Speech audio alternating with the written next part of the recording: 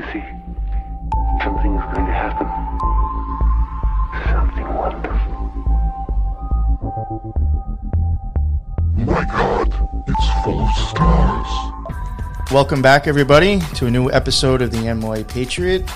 Today we have a very special guest, somebody that I've followed, I've listened to, and I think has some great, amazing content, especially when I'm going into the occult stuff. I'd have to say he's probably one of the better ones I've come across. His name is William Ramsey. He has his own show, and he's put out some books and videos. And we're going to cover Aleister Crowley today, something that I've seen him go into, and I think he has some great work on the man. So here he is, William Ramsey, and you can give yourself a little introduction. Great, thanks for having me, New York Patriot. Great to be with you again. And I wrote my first book 10 years ago. That was Prophet of Evil, about Aleister Crowley. It's essentially a biography. And then I've written 3 other books than that. Children of the Beast, which is about Crowley's influence on modern politics and culture. And then Abomination, which is about the West Memphis 3 case and all the occultism involved in that. And then I also wrote kind of a smaller book titled Aleister Crowley, A Visual Study, which really was taking all of the kind of graphics and pictures of Crowley and his people in his circle and kind of laid it out. So if people are more visual learners, I would recommend that book. It's $5 on Kindle. Nice. And then I've made 5 documentaries kind of on the same subjects, but 2 primary documentaries on the subject of what's known as the Smiley Face Killers, which is the phenomenon of young men disappearing after a night out and ending up in water. Yeah. And you actually did a great job on that. I think you did better than what I think the Oxygen Channel even had out. Well, thanks. I mean, I think they did a good job on Oxygen, but I don't think they captured the breadth of the phenomenon. They only handled 6 cases. Yeah, I think you went over it a little bit more. Yeah. So I mean, I covered, I think in that first documentary, it was 72 cases, and then another 40 in my second one. So I tried to, and there's probably another 100 or 200 additional cases that I haven't covered. But I was really trying to just show that something's happening in a global sense. But very strange that these young men, usually healthy, prime of their life, shouldn't be drowning, are found in bodies of water that are not perilous at all. They're lakes or ponds or strange places after disappearing, sometimes for a significant amount of time. I think that even ties into occult practices, some of them. Oh, yeah. For sure. Oh, big time. Yeah, so there's like some very dark stuff. I covered some very dark characters. Peter Christopherson, who had an interesting arc of his life, occultist, musician, hung out with other occultists. Genesis P. Orge, who just passed away. What's that? I said, oh, yeah. Oh, yeah, he was in New York City. So in New York City, too, was an epicenter. There's like probably the most cases that people know of, or I know of, are New York City, Boston, the geographical area around Minnesota and Wisconsin, and then Bath in Manchester in the UK. But yeah, New York, there's very many cases. And one of the original cases was a guy by the name of McNeil. I think he was disappeared in the mid-90s, and some people refer to him as Victim Zero. But he, the same phenomenon, the same MO, out night, either drugged or really drunk. Somebody trails them, they disappear, and McNeil was found in a water processing plant down the Hudson, very far away from where he was last seen on Manhattan. And so, very disturbing, strange stuff. Oh, for sure, yeah. So actually a little scary if you think about it. Well, it really is. I think that like one of the things that makes men vulnerable at those late hours is they don't think they're vulnerable, whereas women probably would never walk home alone or do things that would put them in risk. Men are more prone to that. And then if you throw in somebody who's a serial killer, I talked about one guy in Wisconsin. His name was Lamphere, and he actually he was a predator, but he learned to, like, his victims were leaving the bars. That was where he, was able to abduct people. He literally had 2 men tied up in his garage, and he was like a heterosexual. I think he was married at one point, but he had these men and was doing awful things, and I included him in my first documentary. It's kind of like a offender typology of people who might be doing these types of crimes. But so they were clearly these guys know. And in my second one, there was a guy who was the most prolific rapist in British history. His name was Reynard Sinaga. He was actually not even British. He was from Indonesia, But he would do the same thing. He was actually externally kind of this nice, unassuming dude. But he would go pick up guys at bars and take them home and drug them and rape them. Wow. And a lot of them didn't even know that it was happening. They didn't even, a lot of them were so drugged they didn't know. But that whole case was incredible because the number of his victims was in the hundreds. And we don't know. I mean, Manchester is a hotspot too. They call this phenomenon in different parts of the world different names. So in Manchester, he's known as the pusher, pushing people into the water. Gotcha, yeah. And I was in actually a documentary by a guy named Gary Jay. Jay. You can see it on Amazon, but I was talking about my investigation into it. And I was really not the first investigator. There's many people before me.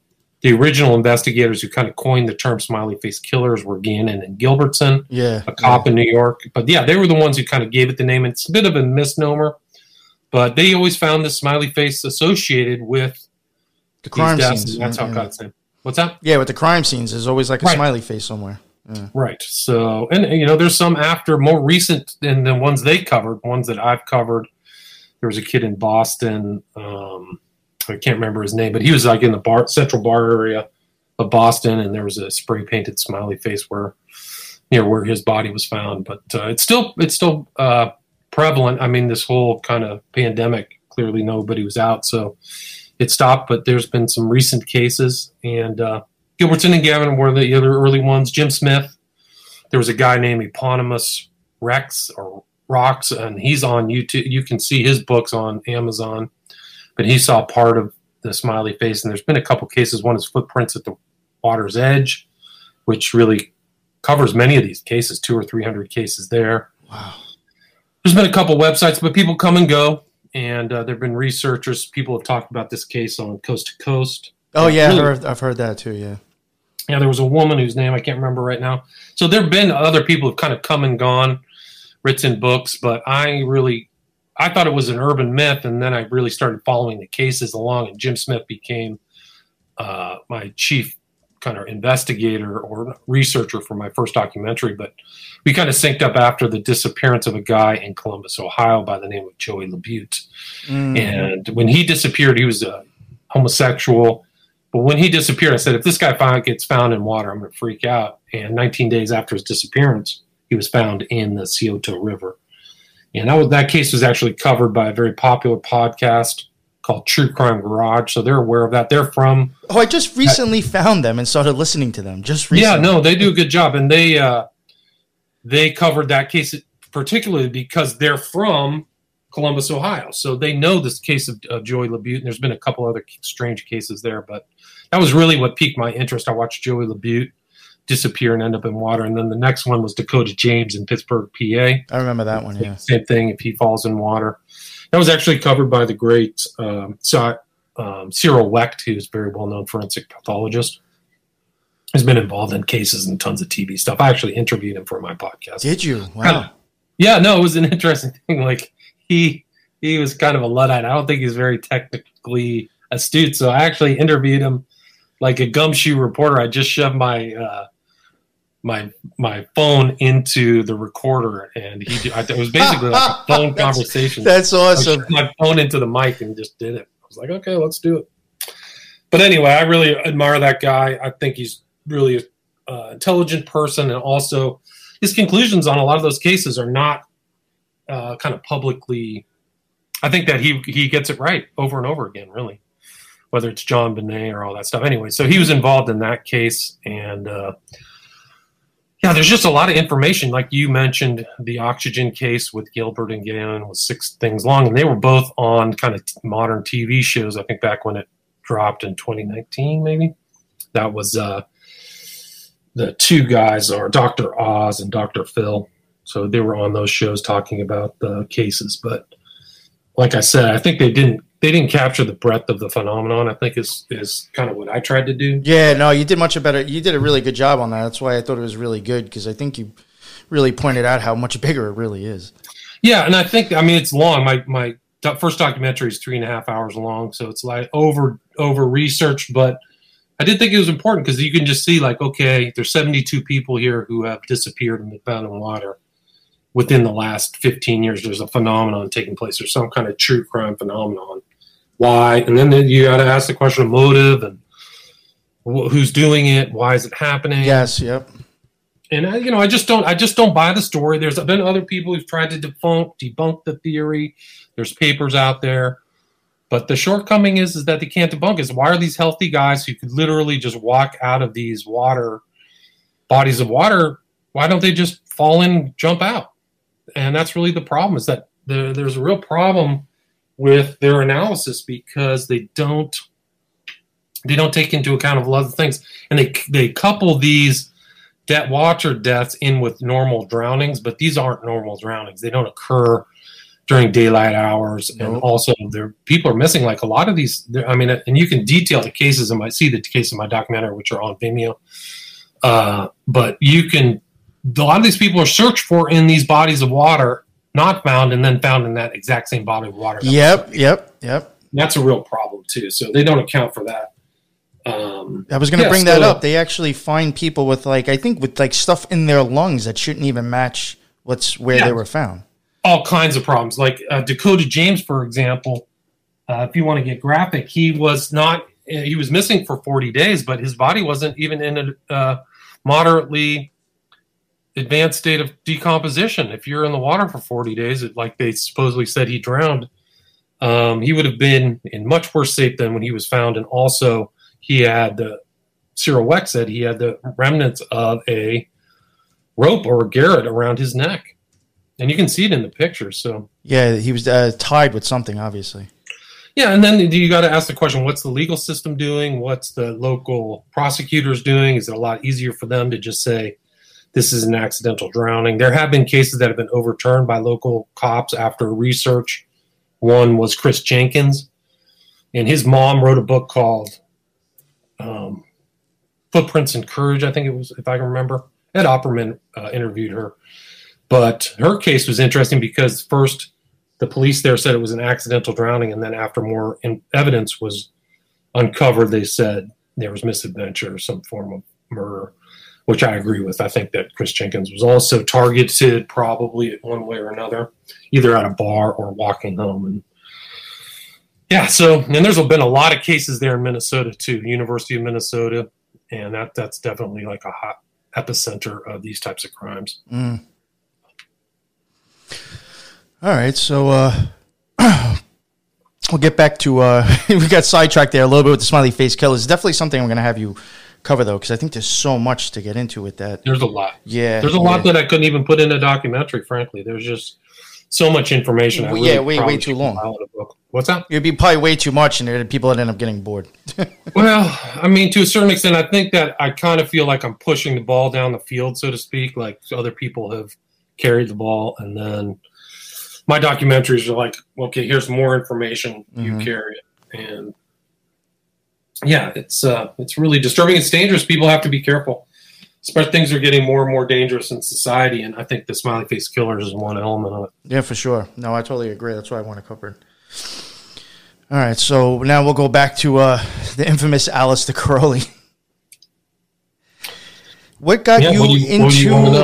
What got you into even like getting into that, to start covering it? And 9/11, absolutely. I was a 9/11 researcher, and didn't really know much about the occult. I had a very superficial knowledge of Crowley after hearing him on Ozzy Osbourne songs, and sometimes they'll be mentioned here and there, but not really in detail and depth. And then all the flight numbers have something to do. Right, absolutely. I don't think too many people actually know that. There's all kinds of numerology involved in 9/11, just the date itself, 9/11. Mm-hmm.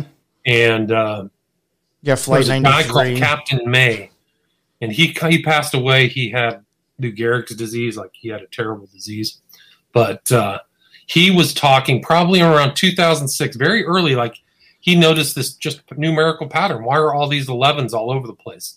9/11, the first plane that hit the towers was an 11. And so I kind of just built on that. Like, what is this 11? Why is 11? And really just looking at all that stuff led me to the occult, and then led me to Crowley, because it's 11. 7793 is Crowley's prime. You probably know this as former member of the OTO. Yeah, 77 is Libra Oz. Belina and Agape, right? Yeah, Love and Agape. And then I think they have Liber Astarte was another flight. Right, 175. Yeah. And then so it's all there. Yeah, and yeah, for even real. the buildings itself. So everything leads back to David Rockefeller and Nelson Rockefeller. I even and think really that kind of the gods, kings of the earth, titans. I had and wondered the if building. they represented the Twin Towers as being the two pillars of the Kabbalah. I had often Right, wondered no, if I think they're the two pillars, Boaz and Jachin. Uh-huh, Right? yeah. But it's very deep. It was Yeah. clearly built with tons of occult meaning. There was the spherical caryatid, which was that circle that you see in the center that's been distributed around the world. That was included actually in, and it's a hint, a foreboding and foretelling that they knew 9/11 was going to happen in the film Fight Club, where they actually take the spherical caryatid and roll it into a Starbucks as one of their operations. Oh, wow. Yeah, so, but that spherical caryatid, the word itself is a Greek word for kind of like a religious figure that holds up a temple. That's the meaning of it. And so there's definitely this kind of like temple quality to the Twin Towers. So Yeah. they're also 110 stories tall, right? Each one. So it's 211s. Yeah. And Wow, I never even it's knew just that. an 11 in the silhouette. So, I mean, and even Crowley said that 11 itself is kind of like a symbolic representation of duality. So people who built that building, like the Rockefellers owned the land, right? They owned the land there. They built the UN building as well after World War II. So they had a lot of juice. And those were Nelson and David. And Nelson died under mysterious circumstances, but he was almost president. If you remember, he was the vice president under Ford, right? And Ford almost got shot in the head by Squeaky Fromm. Do you remember that? No. Yeah, No. so Squeaky Fromm of the Manson family took a shot at him. Oh, wow. Or somebody did, yeah. Well, see, I even think all that Manson stuff would have been president. What's all that Manson stuff was a cult too. Oh, 100%. Yeah. He knows a lot. Manson knows a lot about the occult. Oh, sure. I think Pre-entrant. he probably, if he's recognized at some kind of degree or something, I guarantee you he's very high up there. Like if people look at attainments, like I'm sure they would put him up there. Well, he was rumored to be the Grand Shingon, like the head of a very heavy order. But he's made statements pre-internet about Abraxas. He was associated probably with, in one way or the other, the Process Church or the Final Judgment. So a lot of that stuff that he integrated into his family was a lot of the terminology and views were process views where, you're Christ and Satan. You can be both at the same time. Yeah, I could see how they think that. But yeah, there's a lot of things there. But yeah, no, 9/11 was really how I got into Crowley. Once I kind of deciphered the meanings and times, and that was a pre-planned event. And once I understood, like George Bush Sr., his more famous New World Order speech was on September 11th, 1990, right? So it was exactly 11 years to the date of the event of 9/11. There's a direct numerical tie. See, like I don't even know this stuff, so you're telling me. And So you I'm can like, go wow. back where he says, we're going to secure for ourselves and future generations, and it's the law of the jungle, and we're looking for a new world order. That New World Order speech. I mean, that's it. I think the average person cannot comprehend the ability of these people to, have these events and actually be in that much control that they could actually plan that event that far in advance. And I think they did. And I think a lot of the people who worked a lot of the people after Bush, the Clinton was like Bush's lackey. He was like informing for the CIA when he was a Rhodes Scholar. So these guys all had connections. Oh, I so think you can go Bush, Clinton, Bush Jr., and it's all the same crew, right? It looks different on the surface, but if you're a part of the oligopoly or oligarchy, these are your boys, So, well, it's a funny thing, not to try to get into like politics, but like if you even look back then with like the whole New World Order, you had a Republican president. But now I feel like we're back to that whole idea, but now with a Democrat president. Right. So does it even matter which side, if you think about it sometimes? Well, right. They don't care. A lot of their decisions, even Clinton, were kind of Republican decisions. He was tough on crime. There were crime bills. There were there's all kinds of swindles and stuff like that. So they're operating at the top. They're being puppeteered by somebody who is beyond right and left. Mm-hmm. And Biden was their boy, the New World Order boy, to get rid of Trump, who was kind of too independent. And Biden's made a number of speeches talking about the New World Order. Yeah. So he's part of the team. He's a Mason, probably. I definitely believe that Trump would have been a better. I mean, I was a fan of Trump, so I mean. Well, I mean, I was a fan of somebody who wasn't part of the squad. Yeah, Trump exactly. Wasn't. Trump is definitely way too independent for them. So he was making way too many of his own decisions for the benefit of the country, which they don't want. So anyway, so that's kind of how I led. I mean, it was through 9/11 that led me to Crowley, and then I kind of wanted to really get an understanding of who Crowley really was, not outside of all the biographies I read. So I read like most of the known biography. I think it's Lawrence Sutin, Kaczynski, Crowley's literary person who, after he died, his name I can't remember now. So he wrote, I think it was something about the beast or something. But yeah, so I wrote all those and read all those, and they gave me kind of an insight into who he really was. But then I went back to the original documents that he wrote and, you know, was involved with. So I read a lot of Eliphas Levi. Yeah. What's that Dogma book? Morals and Dogma. Yeah. That was actually, they supposedly ripped off a lot of stuff. Pike ripped off a lot of stuff from Levi. And put it into Morals and Dogma. What's that? I was... They say that he even Eliphas Levi even influenced the Golden Dawn, and that's kind of where they even think the whole lesser banishing ritual of the pentagram. Yeah, no, those banishing rituals are right out of the Golden Dawn. So all that stuff is Golden Dawn magic. Yep.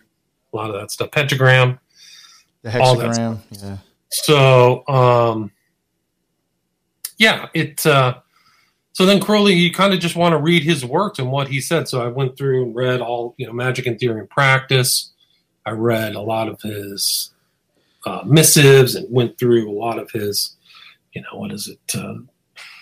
must have been rough for somebody. Tragedy. Somebody who wasn't even trying to practice the stuff, trying to read his work must have been a pain because it is a little hard to even just read his own stuff. I mean, it's the jargon is so exactly thick. Yes. Yeah, I don't know if any other occultists have been that obtuse as Crowley. But I don't think anybody was really as smart. Even some of the post-Crowley people, I don't seem to have. They weren't as much of well-read as Crowley and dedicated. Crowley never worked, right? So he had money, so he could just dedicate 24/7 to being an occultist and doing occult stuff. So the funny thing is like I was, it's even saying, I was a member of the OTO, and I wasn't ignorant to the type of person that he was. I just knew. You could tell just from the stuff that he wrote that he was very smart, and I believed he was an occult genius. But like you probably would even know more about him because I was never one of those people at the OTO that wanted to put him up on a pedestal. I wasn't stupid. I was like, I know this guy's done sick stuff. Like, I don't know. It's just it's funny how like you ingestion of bodily food. Oh yeah. I think someone died at his abbey of Thelema from like ingesting shit. Yeah, well, the one kid, his name was, I can't remember. It was written about, there's a book called Tiger Woman, and she was actually at the Abbey of Thelema. I see her face. I can't remember her name now, but he was kind of, Crowley's going to be one of his proteges or apprentices. And he was actually, the true story of that is that guy had jumped off like a church building and landed on an iron fence and had ruptured like his intestines.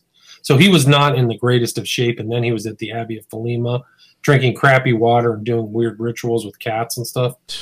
And so he probably got enteritis just being in a bad situation. I think they've also, you would probably know more because I'm sure you looked into it more. Wasn't there even accusations of him making people like have sex with goats there too? Yeah. Oh yeah. No, he made his girlfriend at the time have sex with a goat, and then he slit at the goat's throat and it bled over her. Yeah. Really gnarly stuff. And that's just what we know. There were allegations that children, babies disappeared there at the Abbey. And he had the place was like laid out as a magical temple.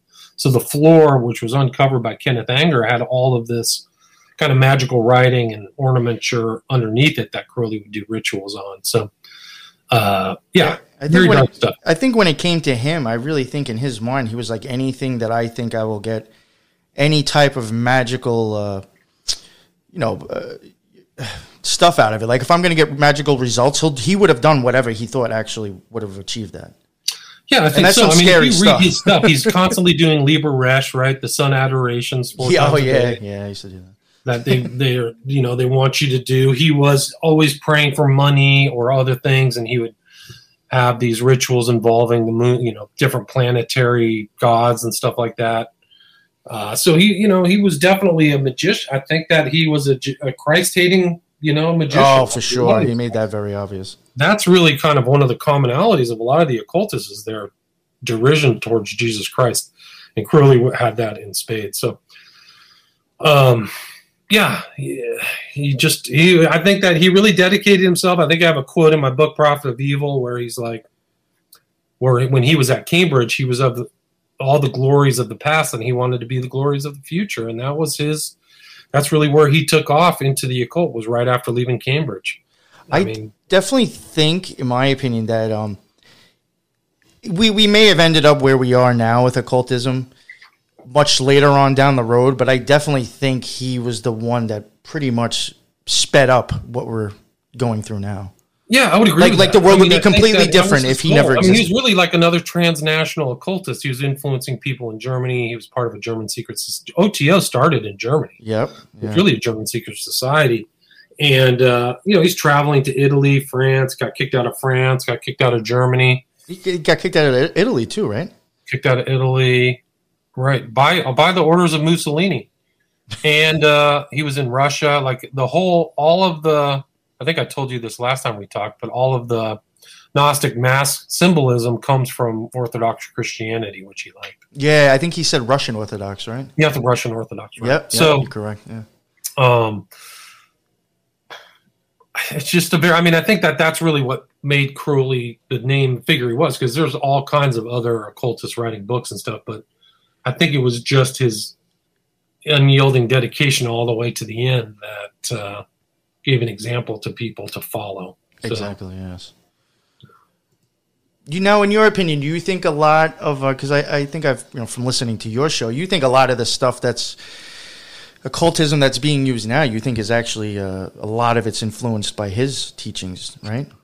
Well, I think that people go back to him. I think that either whether or not they're in the OTO or whatever, I do think that they're referencing him, whether it's the Order of Nine Angles or even, the Temple of Set or LaVey. They all knew Crowley. They all knew about Crowleyites. Anton LaVey knew McMurtry, who was supposedly Crowley's heir, who was in Berkeley at the time, just across the Bay Bridge from him in San Francisco. So they were aware of that strain of occultism or Satanism. That Order of Nine Angles is a pretty serious. I knew somebody from that. Now, I don't know how truthful they were, but the one person I did meet, because they showed up to an OTO Gnostic Mass, was talking to him afterwards, like, some people may say things just to, I guess, maybe to sound edgy, so I don't know if this was true or not, but, like, this person legit admitted to, like, doing magic to harm or kill people. And I was like, yo, well, like, I ain't about all this. Well, the original books, it's a 7-part system. It's different than Crowley's, which is usually, I think, an 11-part grade system in the OTO, if I remember correctly. He turned it into an 11-part grade. Right, 11's the number of magic, 5 and the 6, and the macrocosm. But so they have 11, like a 7 septenary system, and at the 5th thing, I think it's the external adept, you're supposed to select somebody and kill them in a sacrifice. Oh. Like, so to get up to the top of that system, you have to engage in what's called an Opfer. It's a German word for sacrifice. You're supposed to do it, but it's very surreptitious. You don't go and shoot somebody on a street corner. You plot and plan and make a selection whether this person should be offed. So I don't think that the ONA is that huge. I don't think it's more than, I think some people have guesstimated its numbers to be 1,000 to 2,000, but if you have somebody who's really dedicated to that ideology, I mean, I would say for sure that it's an incitement to murder. I'll tell you, the one person that I knew that was in that was definitely not wrapped too tight either. This person had a lot of issues, and I kept trying to tell him, like, yo, you know it's that shit you're messing with. I don't know. It was like almost delusional. It was pretty scary. Well, don't you think that occultism, a lot of that, people get farther in, I think it intentionally pulls you away from a normal understanding of the world and reality. Would you agree with that? Yeah, Like see, that's one of the reasons why I realized and why I stopped. I realized that, and I also realized that that whole thing can almost be, which I think is what makes it worse with people, is addictive, to tell you the truth. right. I can find certain maybe experiences or results from magic can be very addictive, and it would change. And I could see it easily changing who you are. It's almost like walking a razor, and I'm not about to even take a chance like that to change who I am. You know, Right. it's almost like it almost would reprogram you in some ways. I think that's one of the It's the best way to say it. that you are getting reprogrammed.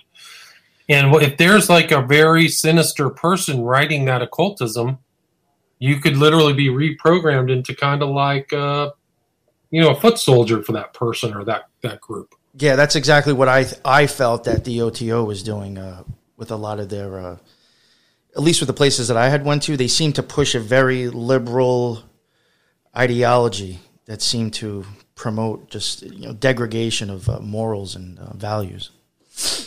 Right, like a trans like yes, and I think really, in my opinion, I think that's because the people at the top actually want to control the people at the bottom. It's a whole other control structure.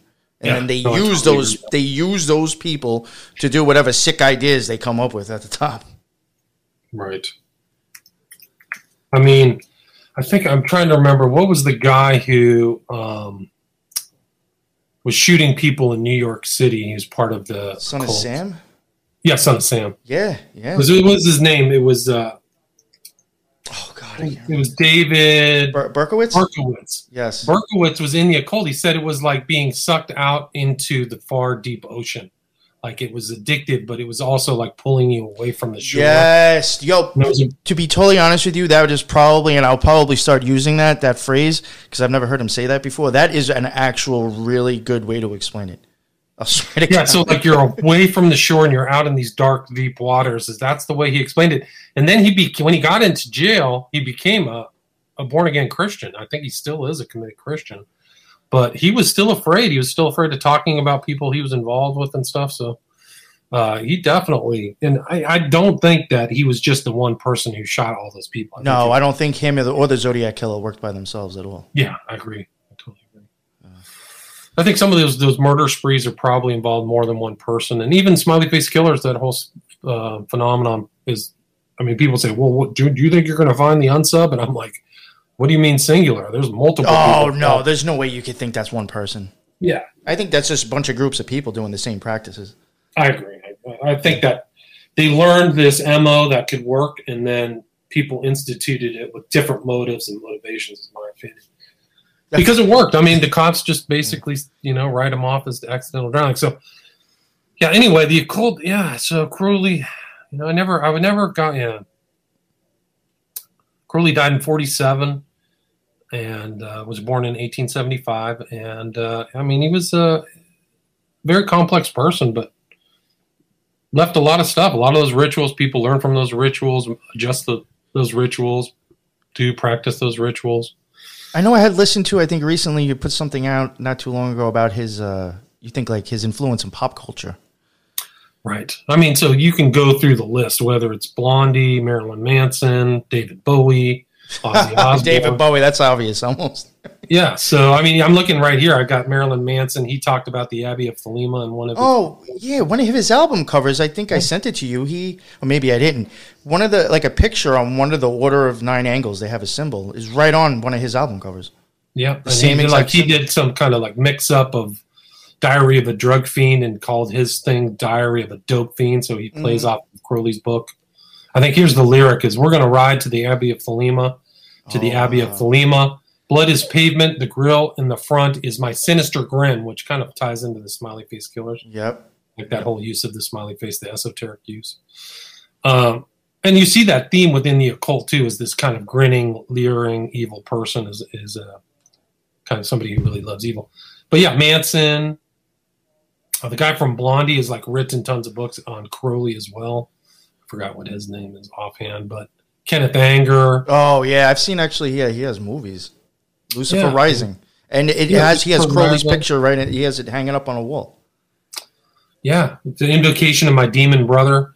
His tie to the Manson family is very not well known, but Bobby Bouzoulet was his Lucifer in his movie Invocation of My Demon Brother, which I think is a play off of Crowley. And Anger himself was like carrying on Crowley's tradition. He visited the Abbey of Thelema and uncovered a lot of the crazy artwork that Crowley had drawn.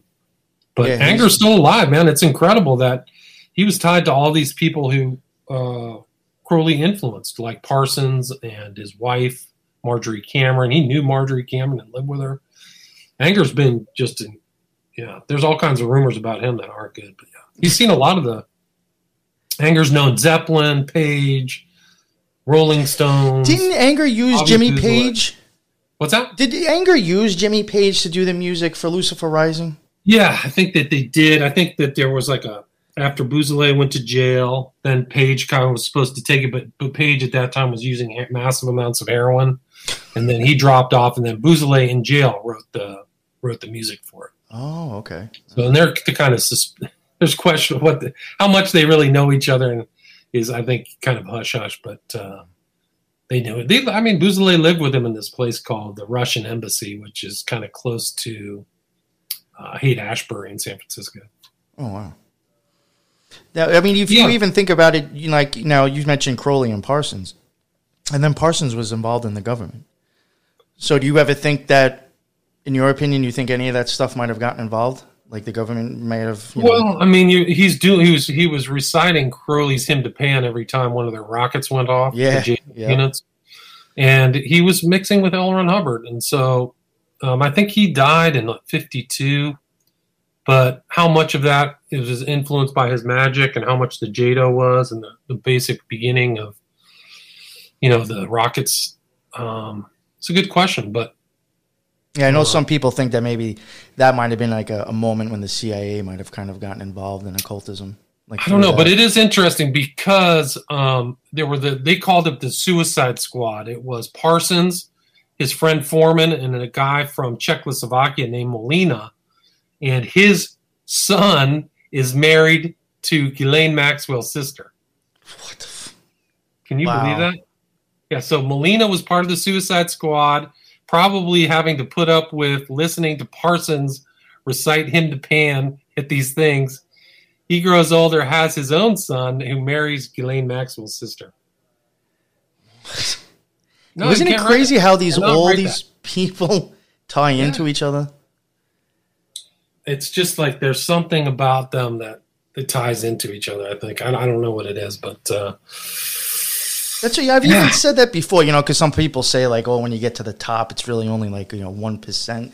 And I was like, if you were to think of, even, half of the real famous people that we know, that's less than 1% of what the actual population is on the whole world. Right. So it's not really hard to believe. If you believe that, somehow there could be this top of the pyramid that's like the 1% controlling everything, it's not hard to believe then that these people are actually part of that or close to it. That's, pulling strings. They network in circles that the average person doesn't network.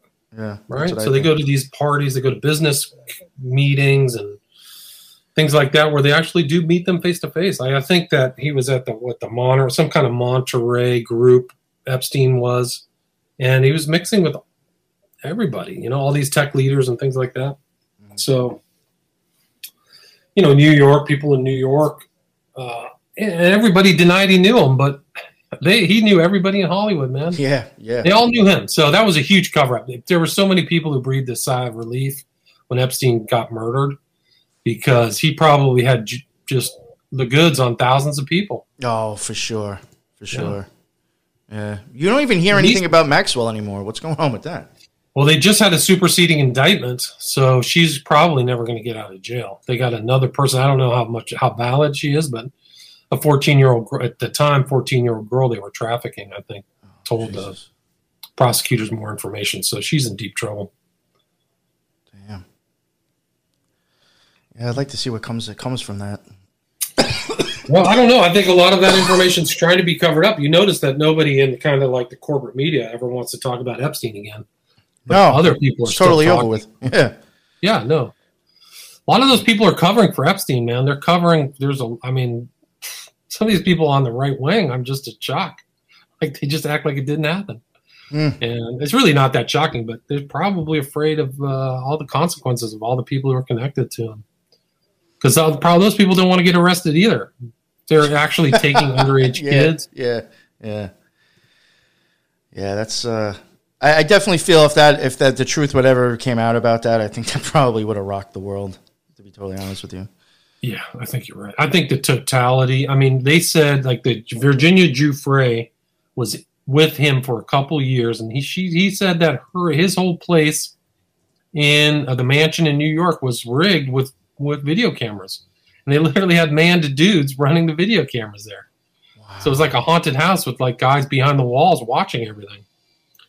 So anybody in that house for whatever reason, and if that was like that, it's probably the entire island was bugged. His plane was probably bugged and video recorded. I mean, go look at those flight logs. Thousands of people, celebrities of all different types, were on there. Ghislaine Maxwell probably wasn't her family or her father was involved with spying stuff, right? Yeah, she could have gotten all that stuff. His real name was Abraham Laszlo. That was the real name. He took on this kind of anglicized name, but he was born in Czechoslovakia, and his whole family was murdered in the Holocaust or show or whatever. So he had a very strong connection to Israel and was probably an operative for them his whole life. And then he supposedly blackmailed them, and they killed him out on the Canary Islands. Chucked him off a boat. Actually, bringing that up, an operative, that was actually something I was going to get into. I was going to ask you. There's a lot of talk that some people wanted to know if you like looked into it or what your thought about it was Crowley being like a double agent or an agent, or in my opinion, I think it was playing both sides, to tell you the truth. Well, he said in his own autobiography, right, Confessions, that he was a lapdog. I think he compared himself to John Sykes' dog from Oliver, which was like this loyal dog, and so I think that he always got led back into England. So whenever he got kicked out of one of these countries, he would kind of come back. But I think he tacitly admits that he was an intelligence operative working in the United States to get the United States into war in World War I. So he was part of that effective group of people who were trying to undercut German propaganda and have the triumph of English propaganda. And it worked. And I think that he's pretty much admitted, and he makes statements within Confessions that he knew other operatives, and there was the book Secret Agent 666. Yeah, I've heard of that. Yeah, that guy did some good research and got a document said that the U.S. said that Crowley was working for the government with the full knowledge of the U.S. government. So people knew that he was an asset. So I think he was. He worked for the Fatherland and 2 books of Fatherland and International. So he was writing like really crappy propaganda to make it look bad. And and it was interesting because he was with this guy Virek, who was like the German sympathizer, and he was one of the early people who interviewed Hitler. In 1924, there's an interview between Virek and Adolf Hitler where Hitler was really telling his whole program, right? I think it was before the putsch where they tried to overthrow the government. The German government. He said, Jews are going to do this, and we're going to do that, blah, blah, blah, blah. He lays out his whole thing. So he's really one of the first, the Iraq, after being with Crowley, he was one of the first people to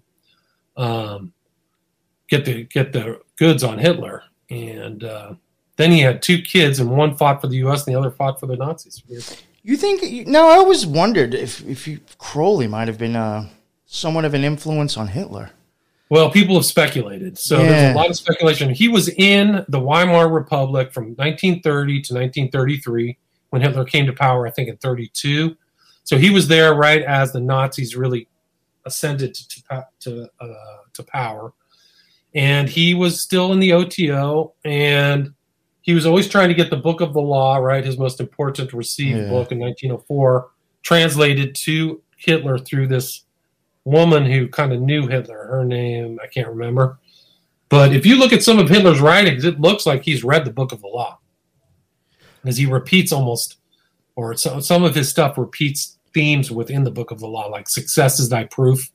Like you just be successful and don't mind the rules. Who cares what the rules are? I think he repeated that in some of his speeches.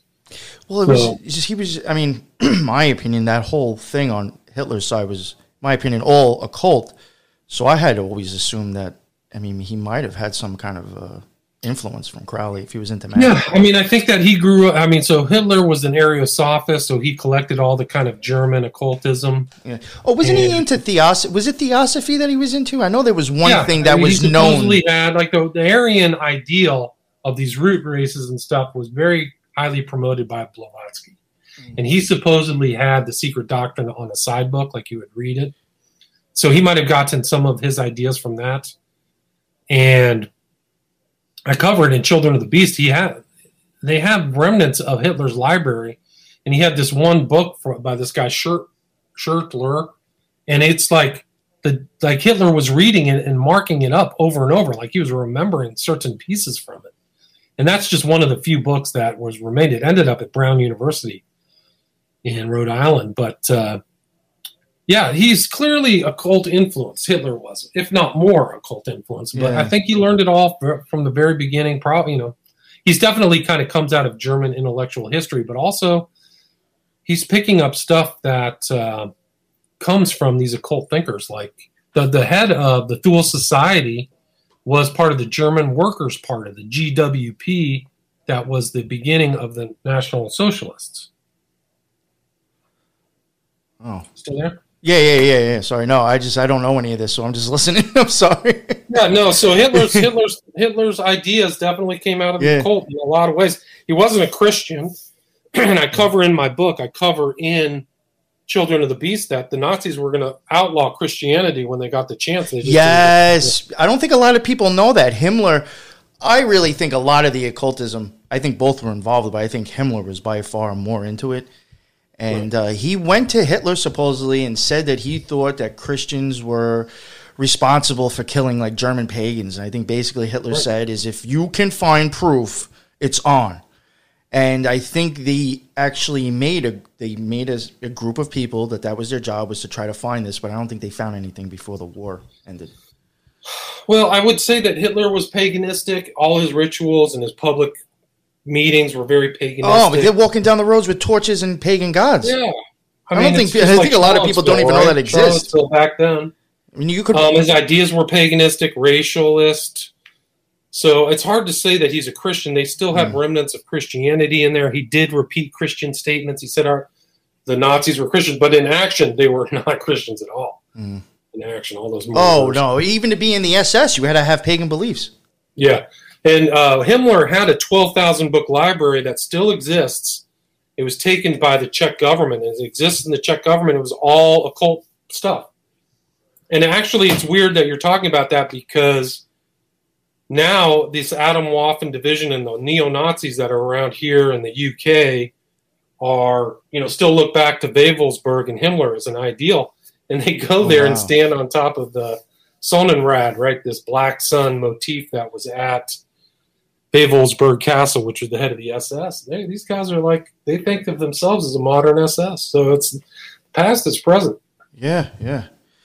Another thing, how, we're talking about him maybe influencing Hitler, but then he also, from what I know, he also gave that victory sign of the peace sign to Churchill, right? Peace sign, yeah. So he was that was to conquer the Nazi symbol. Right. So Crowley, spent the latter parts of his life at Hastings, right? Very south of London at the very bottom of the UK. And when Hess came to the UK and they had this weird flight, this is the number 3 Nazi in the world, right? Flies to the UK.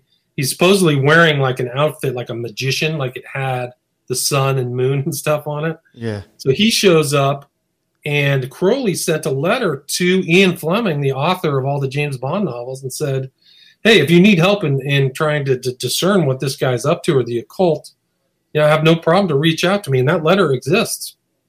Wow. Yeah, so he was always a loyal person to the UK and was probably an intel asset for him from Cambridge to the beginning because he traveled to Russia as the head of like this old time ragdoll girls, which you can still find pictures of, but it was very short lived. But he was there in Russia at a time pregnant with meaning, right? Or the Tsarist Russians, and there was the war, I think 1905 against Japan. There was a lot of things going on, and he was probably sending reports back to headquarters. Yeah, I definitely think he was involved in that stuff. I think it's without dispute. I think he was an intel agent from the beginning. Yeah. He was in Italy, I think in 24, watching the black shirts go march into Rome. So he was there for 3 days, taking notes and watching stuff. So Crowley was unusual in other occultists because you can kind of place them at certain times, but Crowley was all over the place. He was in the U.S., UK, everywhere. France, Germany, Italy. He was in the United States for a while. Tangier, right? Yeah. I mean, he's traveling the world, going to India, climbing K2. Oh yeah. Togo-ri, all these things. Did you ever come up with an idea of why you think that the peace sign was to conquer the swastika?